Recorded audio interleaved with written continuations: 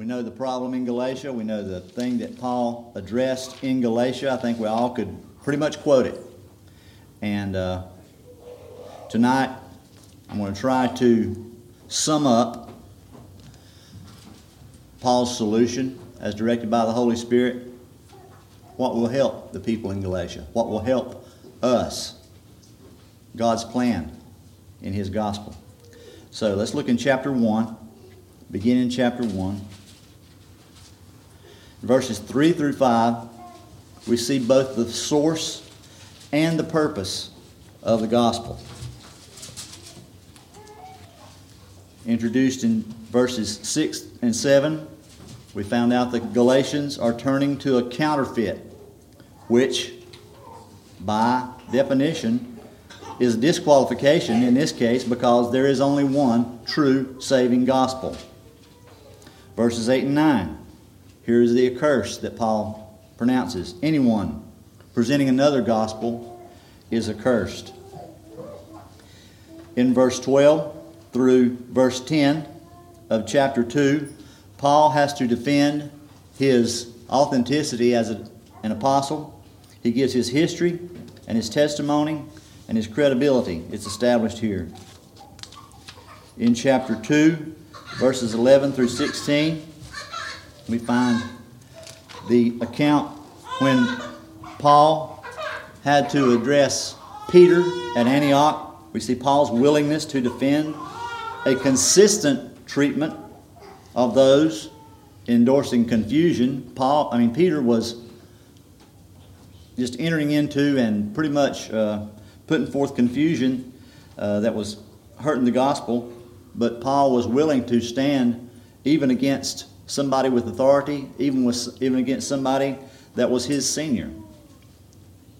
Peter was a well-known and respected apostle, but the gospel was worth the contention.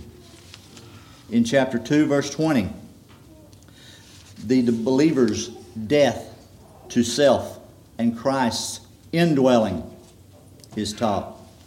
In chapter 3, verse 1, Paul assures the Galatians that he accurately, in the past, presented gospel truth. What is that truth? Summed up, Christ and Him crucified. In chapter 3, verses 9 through 4, we begin looking at Abraham. Paul puts forth Abraham as the example of salvation by faith, not works, and the superiority of the new covenant. Then we go to chapter 5. Verses 1 through 4 is stated, in Christ is freedom. In the law is bondage. These two are mutually exclusive. Each one must be taken in its entirety, and that is something the Galatians could not do, something only Jesus ever done. No one had ever done that successfully in its entirety. And Christ done it not for Himself, but He done it for His elect. He done it for the believers. In verses 16 through 25, we see the fruit of the Spirit versus the works of the flesh. These also are naturally opposed to one another. A person, a believer, a person at all, especially a believer, will not be able to be living to please his own flesh and pleasing the Holy Spirit at the same time. They're going in different directions. It can't happen.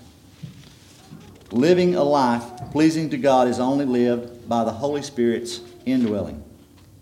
And then, in verse 25 of chapter 5 through verse 10 in chapter 6, Paul winds down, like in other epistles, giving instructions about general church life, healthy church life, about church growth, how we're supposed to, and our responsibilities to each other. We are to faithfully administer love to one another and receive love from one another. And that brings us to where we are tonight. Chapter 6, verse 11. Instead of reading, it's a small section. I think I'll address it as we go. We've noticed in other epistles, when Paul writes, usually towards the end of the epistle, we see it in 2 Thessalonians 3:17, Colossians 4:18, 1 Corinthians 16:21. Paul's custom, they had, the word has come down to us as a secretary. I think the proper pronunciation was amanuensis, is what they had then. This was a person who they dictated to and they wrote it down. This was Paul's practice. In Romans 16:22, you'll find out that he's named. One of them is named. Is the only one we know. Tertius. He says, I, Tertius, wrote this with my own hand. These other books, Paul says, I wrote it with my own hand. That's what we find here. In verse 11, he says, see with what large letters I am writing to you with my own hand. In this time, and this might have lended possibility of Paul's having been misquoted, having been impersonated, because letters were easy to forge. Not everybody could write, but those that could write could be, you could hire somebody or write a letter and forge it and say that another person wrote it. And eventually this came, the king had a seal ring. He could authenticate his. Not everybody had that. It became a practice to have a signature, a certain kind of writing. Paul says, this is my kind of writing. He says, see with what large letters I'm writing to you. The way most people write now, the kids here are so proud to show you that they're learning to write in cursive. The letters are hooked together. It's smaller. It flows. This is not what we have here. Paul says, I am writing with big individual letters. It leads us to think that he couldn't write good, write well. He couldn't see well, possibly. All these things fall into play in the epistle. The thing is, this was Paul's standard. This was something the Galatians would recognize. Put the things together. He says earlier in the chapter 4, 13, 14. He said, you would have plucked out my eyes. It was because of an ailment that I was there at all. He said, that's why I was there in the first place. If you could have, you loved me so much, you would have plucked out your eyes for me. The Galatians would put all these logistics together. They would say, okay, it is Paul. This is an authentic letter. Paul says, I'm writing with my own hand. This was like his signature. For us, for our context tonight, I hope that we can look at this, and it really bugs some people. If you see a letter, or especially a post, and somebody has got their caps locked, you get that and you say, why are you yelling at me? Well, they're not. It's just big letters. I hope we'll hear this like that tonight. This is the end. This is his final. He hammers this nail down below the surface of the wood, drives another nail beside it, bends it over, and nails that one down over it. He says, this is all I'm going to say. He says, this is the final installment. This is important. So I hope we'll hear this as if it has cap lock. I'm writing to you with my own hand. And he repeats a lot. I picture this, and we've talked about this in every session, just about the way Paul will overlap and the way Paul will repeat things. He'll say the same thing in a different way. He's weaving this net, this cloth, closer and closer, so the holes are closer together, so that they have to understand. You have to see what I'm talking. You can't. The information can't get through the way he's weaving this so close together. He repeats it. He says, it is those who want to make a good showing in the flesh. Here and in verse 13, he says, these people, the Judaizers, the people who are teaching error, they're doing this so that they'll look good in the eyes of their peers. Also, think about it, more proselytes equals more temple participants and more money.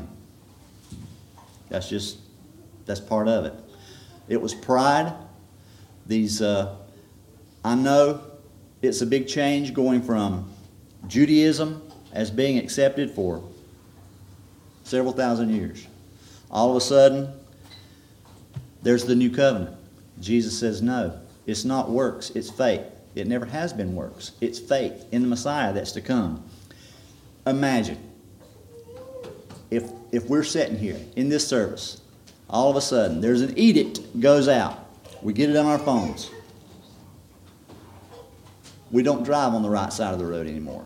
We drive on the left side of the road, starting tonight. When you leave, you drive on the left side of the road. How is that going to work? That would be so confusing. Who didn't get the text? Who's coming up the road? They're going to think you're doing wrong. It's similar here. This thing has changed. Everything has changed for the religious world. You see what I'm saying? He's saying, and I get that. These Judaizers are holding on to the old traditions and works and temple worship and sacrifices and summed up in circumcision. It's hard to let go. So they hang on to their Judaism and they say, okay, we'll just put Jesus right in here with it and smooth it down. We'll put Christianity. We'll put baptism in here. We'll put faith in here and we'll smooth it down so that it'll work. It won't work. They are exclusive. But you see the point. It's hard to let go. So they said, we'll get these proselytes and we'll take them in. We'll make them Jews. We'll accept Christianity, but they got to be a Jew too. You see, he said so that they wouldn't be persecuted. A good showing in the flesh. They will force you to be circumcised, and only in order that they may not be persecuted. You see, they accepted Christian converts, but they done it on their terms. With Christianity, or faith in Christ, as an addition to Judaism, that didn't get them, that raised no eyebrows. I mean, it might raise a few eyebrows, but it didn't cause problems. The thing is, when you say no to Judaism and you say Christ is not a better way of salvation, you say He is the way of salvation, then you start causing problems.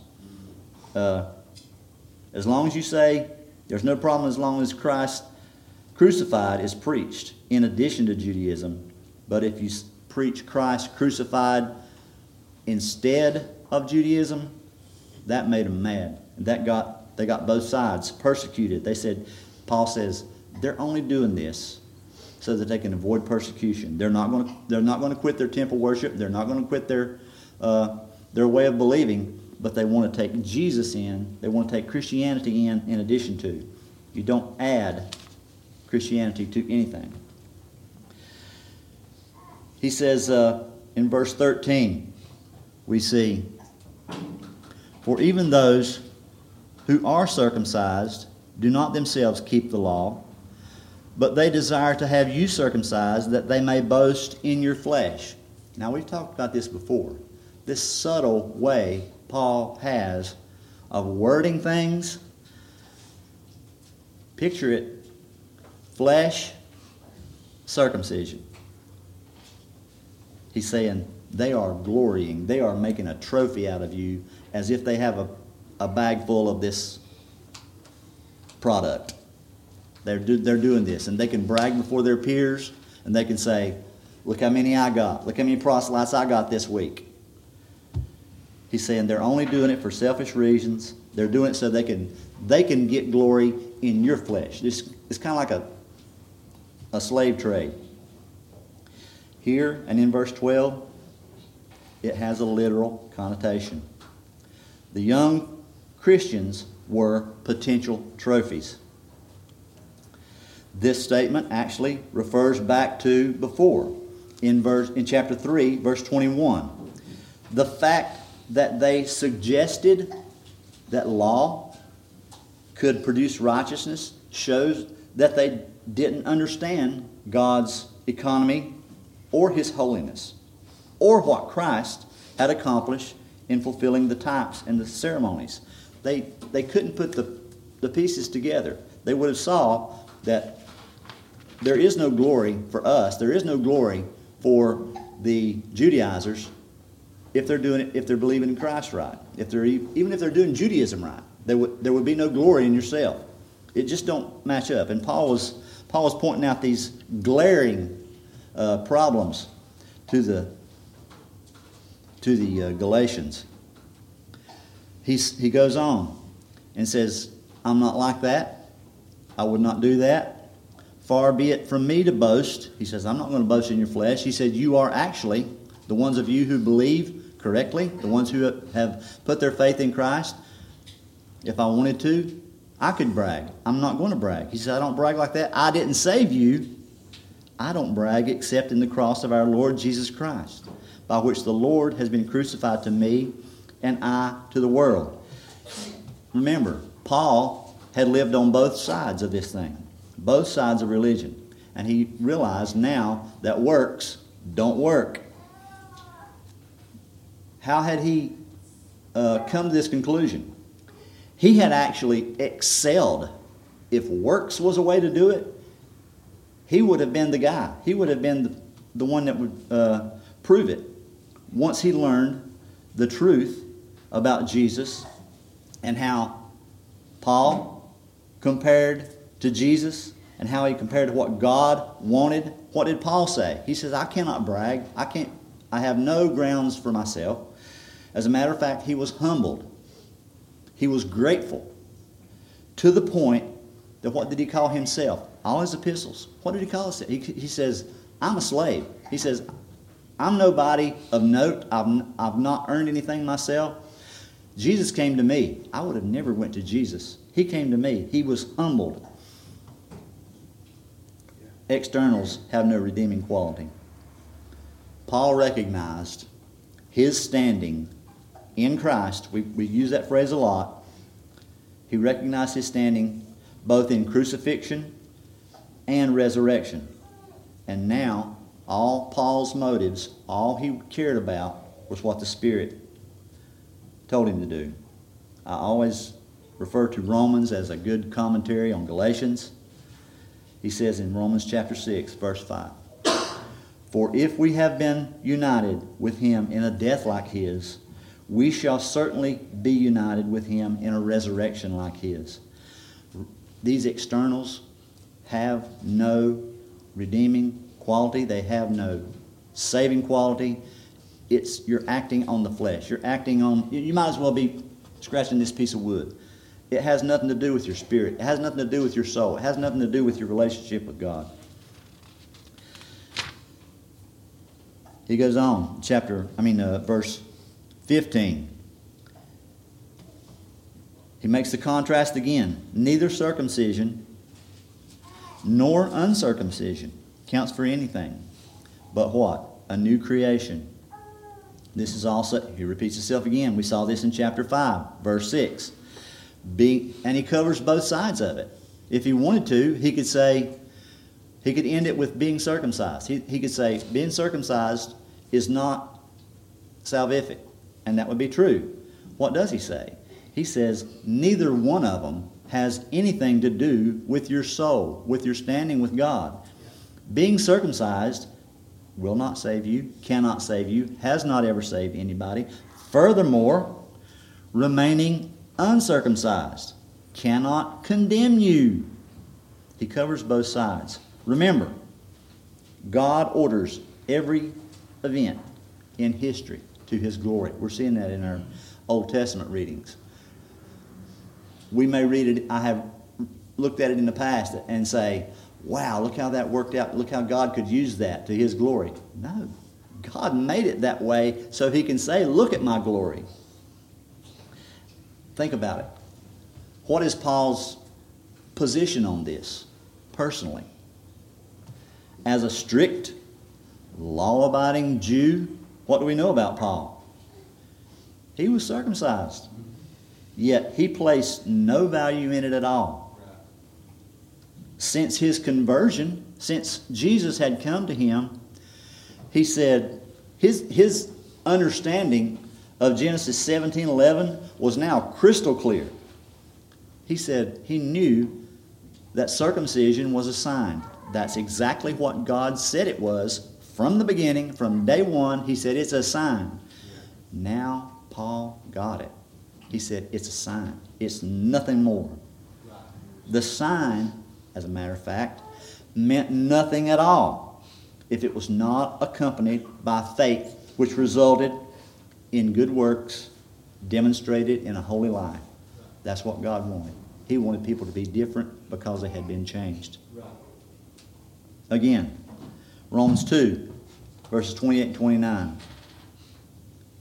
Paul again says, "For no one is a Jew who is merely one outwardly, nor is circumcision outward and physical." Well, the Judaizers certainly thought it was, didn't they? "But a Jew is one inwardly, and circumcision is a matter of the heart, by the Spirit, not by the letter." What kind of letter? What does he mean, letter? The letter of the law. Even this is a repeat, what we read in Romans. This is not new. We see this all the way back in Deuteronomy chapter 10. God said, circumcise your hearts. It never was salvific. Let's look at what he says in verse 16. Paul is wrapping up his letter. "And as for all who walk by this rule," what rule is he talking about? If you realize that circumcision is not salvific, if you recognize that your history and your family and your tribe has nothing to do with your relationship with God, if you walk by that rule, peace and mercy be upon them and upon the Israel of God. Now, the word rule right here comes from a Greek word, canon. Where do we recognize that from? From the Scriptures. It's not spelled the same. It's K-A-N-O-N. It means a standard. It means a method of operating. He says, if you believe in this, there will be peace and mercy. He wishes a blessing on them. Peace and mercy be upon them. He says it will produce peace and mercy. Peace and mercy and upon them. He says at the end, it actually points back to what he says at the end of the verse, puts emphasis on a new creation. Whoever walks by this rule, what will be the result? The new creation will result in whoever walks by this rule. That's the way it works. A new creation is what matters. What happens in your heart, that's what matters. The work that God does in your heart, not what you do to your flesh, not what somebody else does in a sacrifice, not what the priest does when he slings blood on you. No, he says it's about your heart. God does his work in the heart. And he mentions the Israel of God.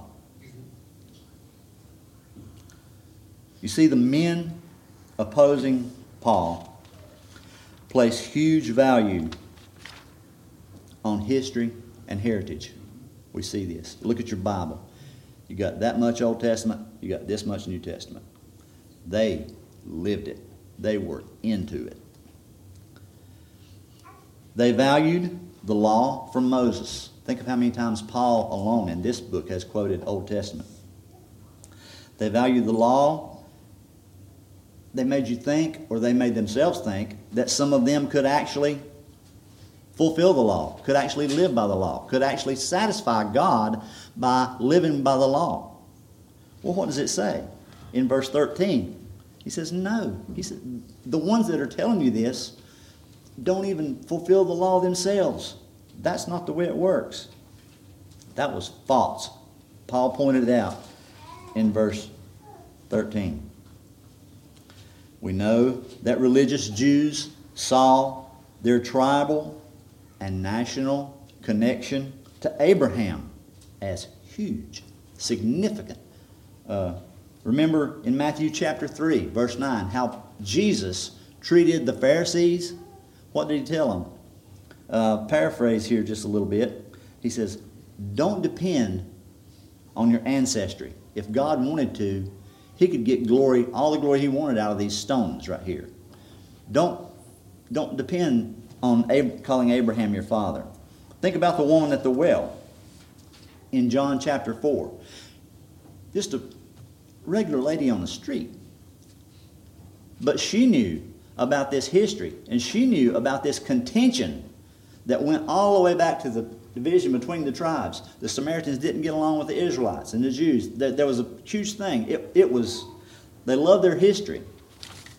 However, it don't matter if you like it or not.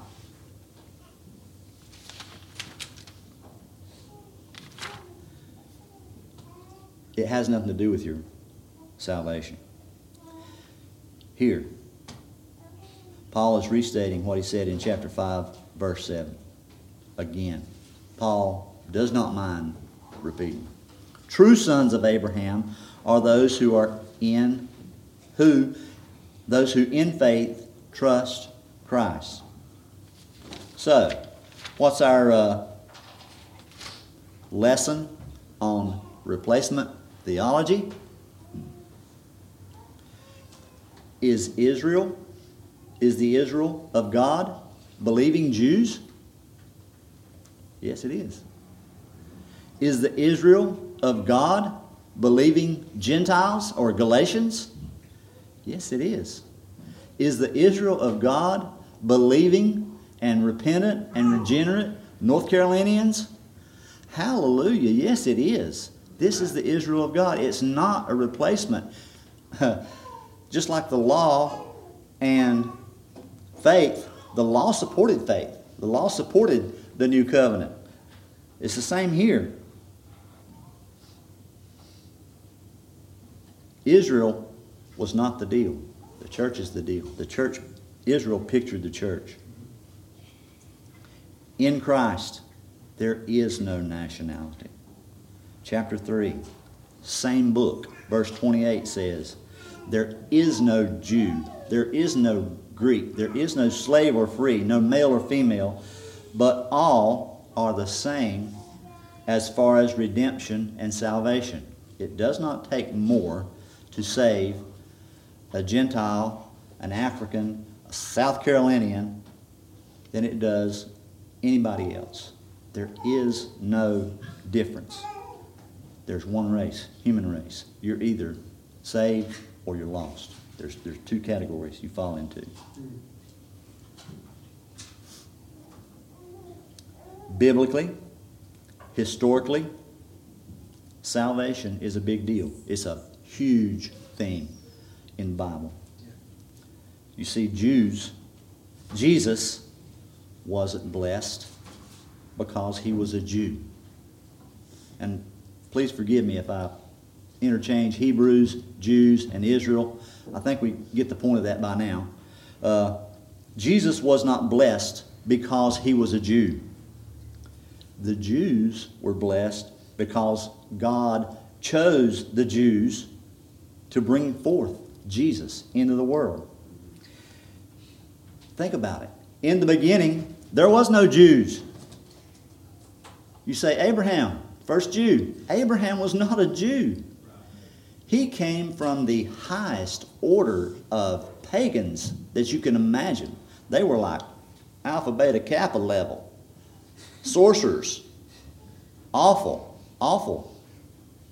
They were not crude. They were sophisticated idolaters. That's where Abraham come from. He was not a Jew. Okay.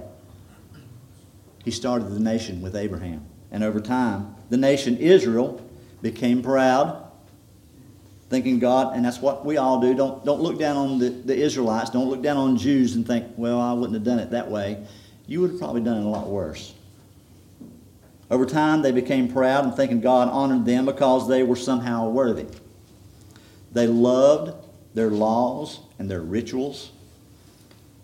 And eventually, what did that turn into? forgive me for beating that drum so much, but it turned into a money-making enterprise.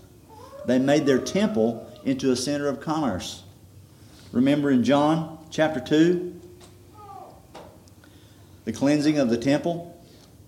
When Jesus saw this, it made him so mad it enraged him and disgusted him. That's what people, Jews, Israelites, had deteriorated into by the time Jesus came to earth. Okay. They loved Abraham. They loved David. We just heard about David. However, salvation is not from Adam.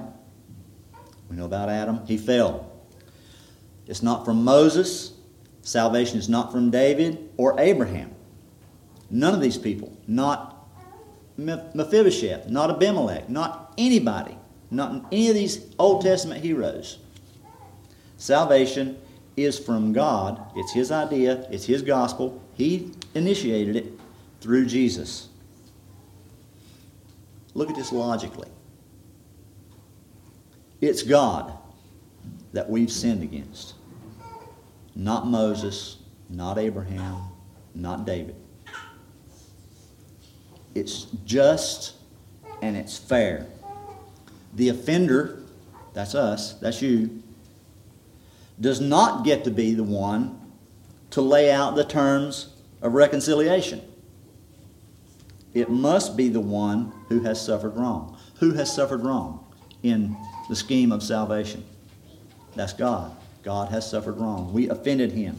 We've insulted Him with our sin. We've sinned against Him. That's literally the language of the Bible. We sinned against God. God has been offended and hurt and insulted by our sin. How silly is it? Looking at this just in our puny little pea brains, this little bit of logic, how silly is it to think that we can please God in our flesh? That's actually the lesson way back at the Tower of Babel. They said, we'll exalt ourselves above God. It don't work. That's actually what in chapter 4, verse 9 of Galatians, he said, you want to return back to weak and elementary principles of the world? It's the same thing. It's your own reasoning. It's your own way of coming up with a solution. It's your own exalting yourself, saying, it's exactly what Lucifer done. He said, I'll be like God. No, you do not exalt your own flesh and reconcile yourself to God. Flesh and spirit only ever cooperated fully where? In the person of Jesus. Fully man, fully God.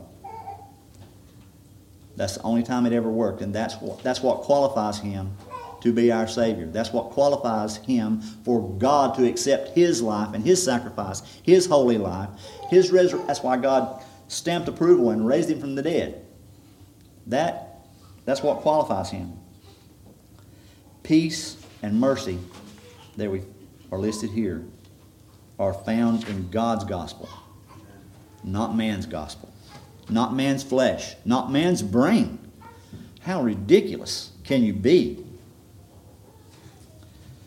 Picture Paul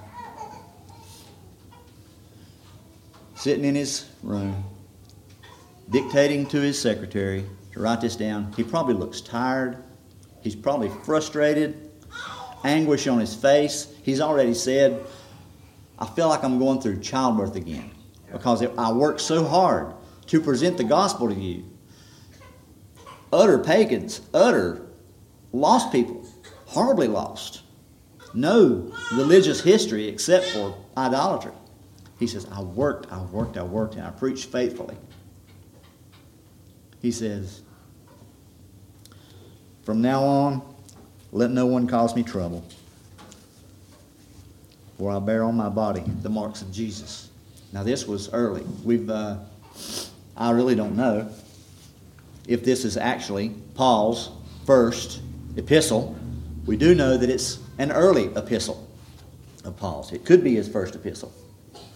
already, before Romans, Corinthians, all the other epistles, that before all that, he's already tired of the hounding of the Judaizers. He's already tired of arguing with people. He's already tired. He said, don't come after my reputation anymore. Don't come after the gospel anymore.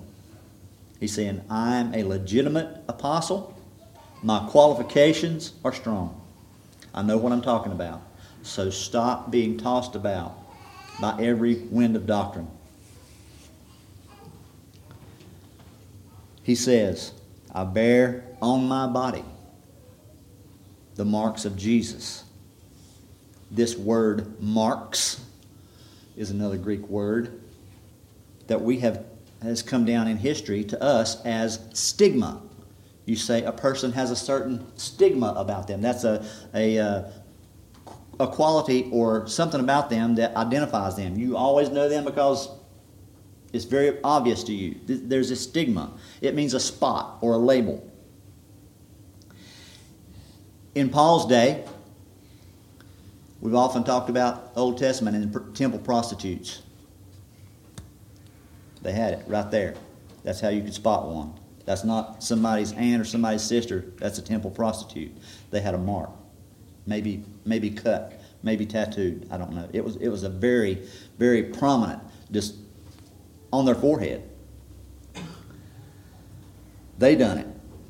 Soldiers. We was talking last week how soldiers love to get tattooed. That's not new. The soldiers done it. What would they do? They'd take their general or their outfit. Right here, man. It's labeled right there. You knew where they stood. A slave that had been a problem, had run away. Label him. You remember the positive label in the Old Testament of a good slave when they got set free. The slave says, no, I love my master. The other mark was you put him up against the doorpost and put an awl through his ear and put a ring in it. A good slave. This is a bad slave. They're branded. And who among us has not seen the cowboy movies with the calf down on the ground? They take the hot branding iron and burn that hair and that flesh away. High up on their hip so you can see it.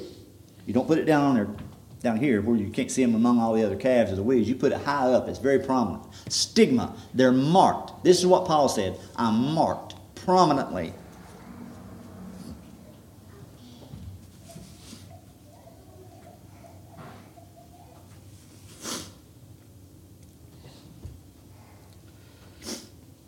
We see in Acts chapter 18, verse 1, part of Paul's history.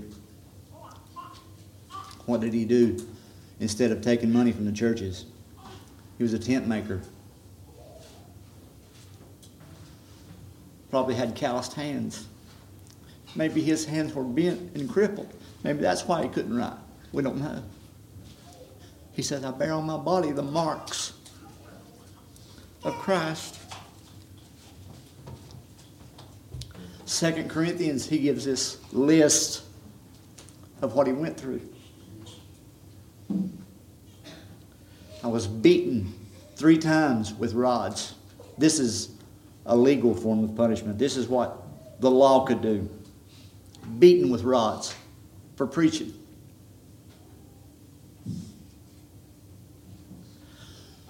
They came up with a legality, a technicality, where you couldn't whip certain people. Anything over 40 lashes was illegal. It was abusive. You couldn't do it. So they created a technicality. You can hit them 39 times. Paul got that 5 times. 5 times. Lashed with a whip. 39 licks for preaching Jesus.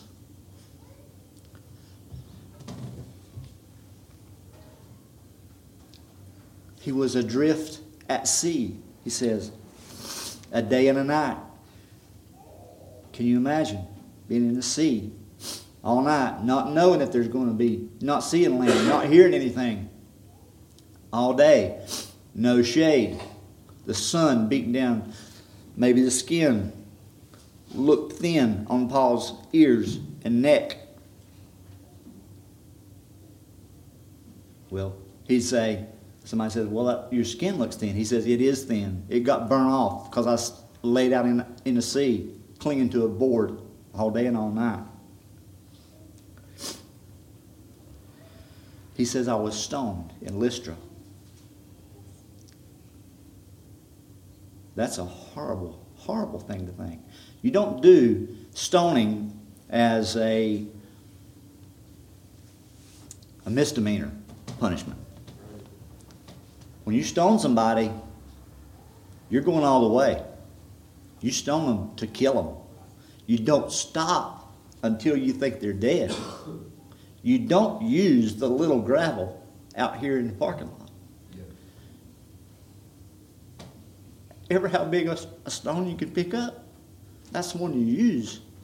And either at the beginning of the stoning or at the end of, either at the beginning you take a large stone and keep them down, or at the end you take a big stone and finish it.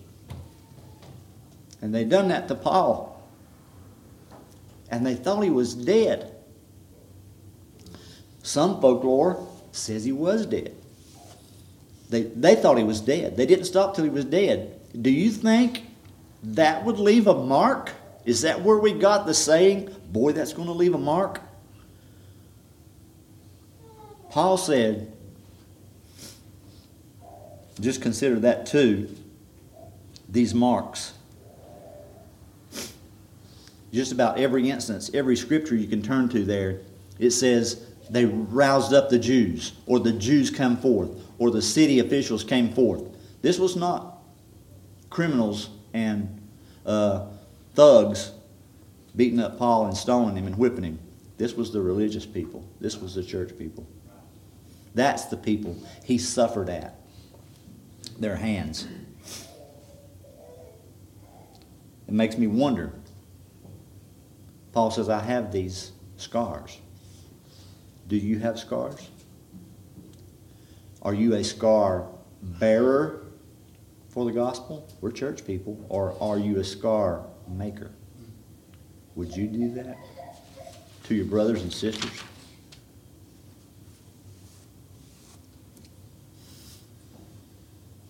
Paul's finishing his epistle. He says, I've made my point. Anyone can tell who I belong to. Remember earlier in the epistle when he was trying to argue with them and produce evidence? He says, if you really want to do something, if you want to be known as a person or somebody that does good works, or if you really want to live your life as a religious fanatic that lives their life by doing works, by doing good things, satisfying God, you really want to do something? What did he tell them to do? He said, love one another. That's what you do. If you want to do something, love one another. It's the same principle here. He says, you like marks? You think circumcision is a good mark? You want to be branded that way? He says, I got the marks. If you want to go down that road, I got your marks. He says, anybody can tell who I belong to. He says, I am marked. And that's why Paul did not mind identifying himself as a slave of Jesus. He says, good, mark me. I'm your guy. In chapter 5, verses 11 and 12, Paul reminded the Galatians that he preaches the opposite of the Judaizers, and it has costed him much persecution. Would he go through this, earning these marks of Christ for no reason? He had it made. He wouldn't have had to work. I mean, he was a high up Pharisee. He would not have had to suffer this. He said no. How did he describe it? He said, that stuff, that's what you put in the garden.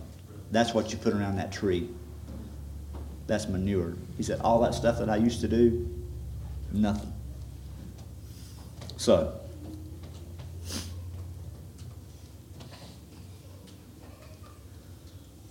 I got the marks.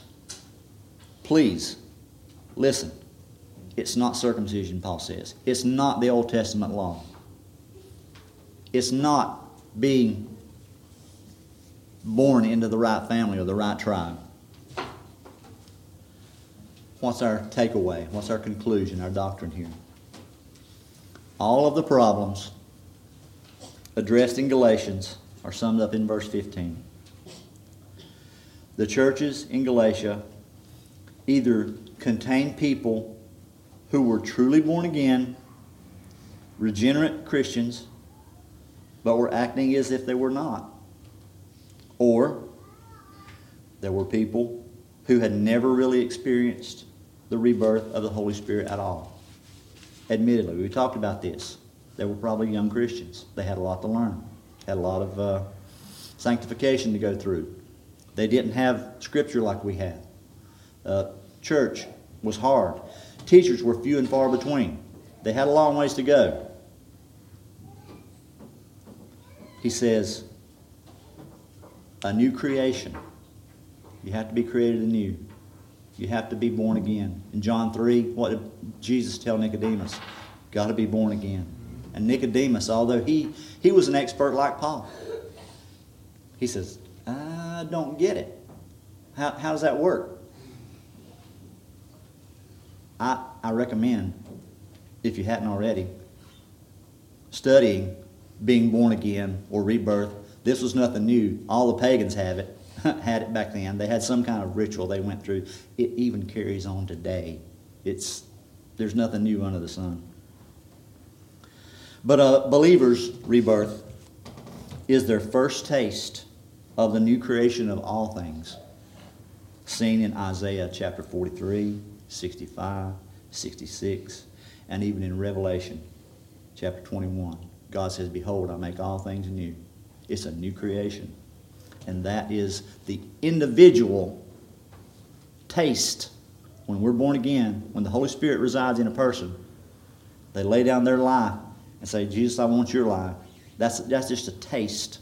That's just a tiny part of the new creation. From that instant on, we're connected to the new creation. We're headed to the new creation from that instant on. We even use the word regenerate. That's actually pretty good. That's accurate. Because it implies that the action taken is not from inside, but from an outside influence. Where is that outside influence? It's God. It's specifically, we cannot do this work on ourselves or for ourselves. It is entirely dependent on God. His working through His Spirit. He breathes spiritual life into us and convicts us of our sins and grants us repentance of that sin. That's how we enter into the new creation. It's not becoming a better you. It's not adopting new morals or getting your act together. Think about it. All them things anybody can do. Men can do that. They do it every day. They'll do it for a job. They'll do it for a girlfriend or a boyfriend. They'll do it to make good grades. They'll do it. Anybody can do that. For example, we may say, I made a cake. Or a couple may say, we created a baby. That's not true. People do not create. Only God creates. We put things together or assemble components, but only God has ever created. That'll help you understand the new creation. If you think about the word in Genesis 1, ex nihilo. Out of nothing, God created everything. Only God can make a new creation in a sinner's heart. Somebody that's his enemy, He takes them. Conversion is a good word. In Colossians chapter 1, the end of verse 6 says, all things were created by Him and for Him. God creates. The new creation is a work of God by His Spirit. It's not something that you do with a flint knife or a surgeon does, or something that we make a sacrifice, or something we decide in our heads. It's a work of God. The same is true in salvation. We can't make ourselves over. We can't initiate our rebirth. Again, be practical. You had no say-so. You had no influence on your first birth, did you? Nah. All you had to do was show up. So being born again, and this is in God's design, it's a perfect way to understand God's work spiritually in our lives. And I know you've heard this before. The only thing we contribute is the sin that makes it necessary. That's our contribution to our salvation. An old saying says, born once, die twice.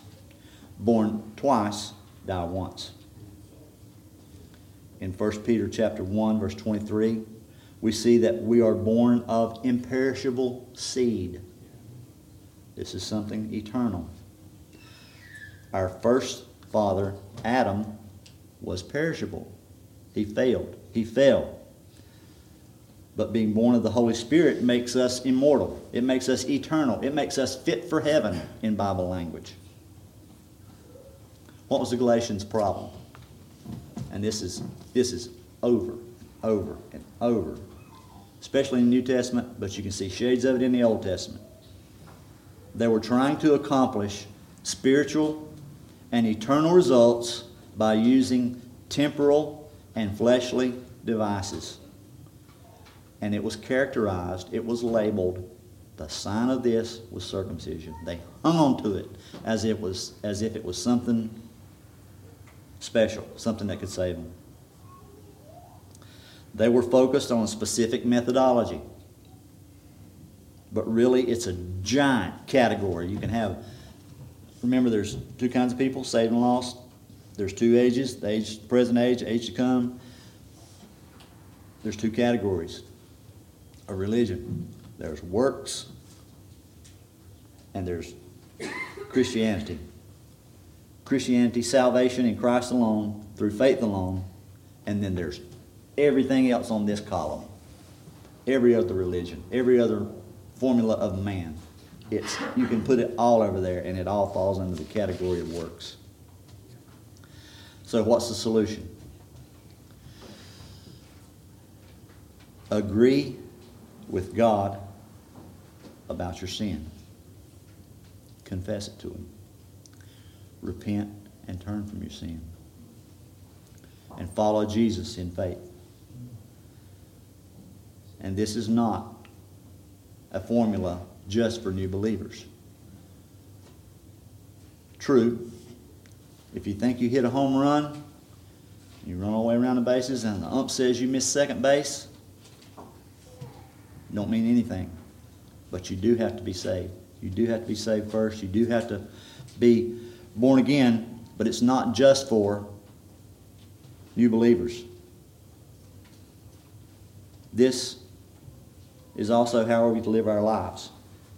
We're saved by grace through repentance and faith, and that's how we do every day. Every day.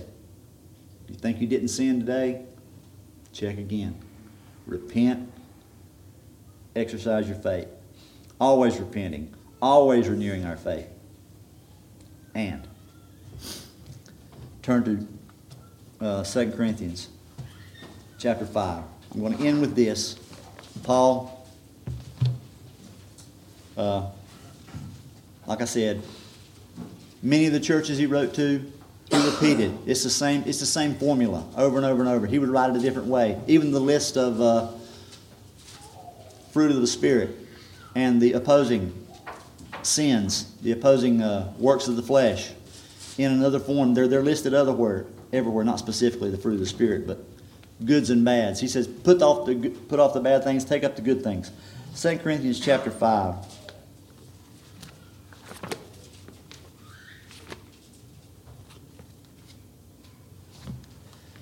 And I'm going to finish with this. This is what he told the Corinthians. It's very similar to what he told the Galatians. We're going to read verses 14 through 21. For the love of Christ controls us, because we have concluded this, that one has died for all, substitutionary atonement. Therefore, all who have died, therefore all for whom, for the love of Christ controls us, because we have concluded this, that one has died for all, therefore all have died. And he died for all, that those who live might no longer live for themselves, but for him who for their sake died and was raised. From now on, therefore, regard no one according to the flesh. That's nationality, that's family, that's circumcision. Even though we once regarded Christ according to the flesh. Paul thought that Jesus was just another man. He tried to see him as just practical, not as spiritual. He says, I don't think that way about him anymore. We regard him thus no longer. Therefore, if anyone is in Christ, he is a new creation. There it is, a new creation. The old has passed away. Behold, the new has come. All this is from God, who through Christ reconciled us to himself and gave us the ministry of reconciliation. That is, in Christ, God was reconciling the world to himself, not counting their trespasses against them, and entrusting to us the message of reconciliation. Therefore, we are ambassadors for Christ, God making his appeal through us. We implore you, on behalf of Christ, be reconciled to God. For our sake, he made him to be sin, who knew no sin, so that in him we might become the righteousness of God. It's about what Jesus has done. It's about his sacrifice. It's not about circumcision. It's not about keeping commandments. We're supposed to keep the commandments, but it won't save you. There's lots of lost people that are moral and do good things and do good deeds. They're humanitarians. They'll fry in hell forever without Christ. Let's pray.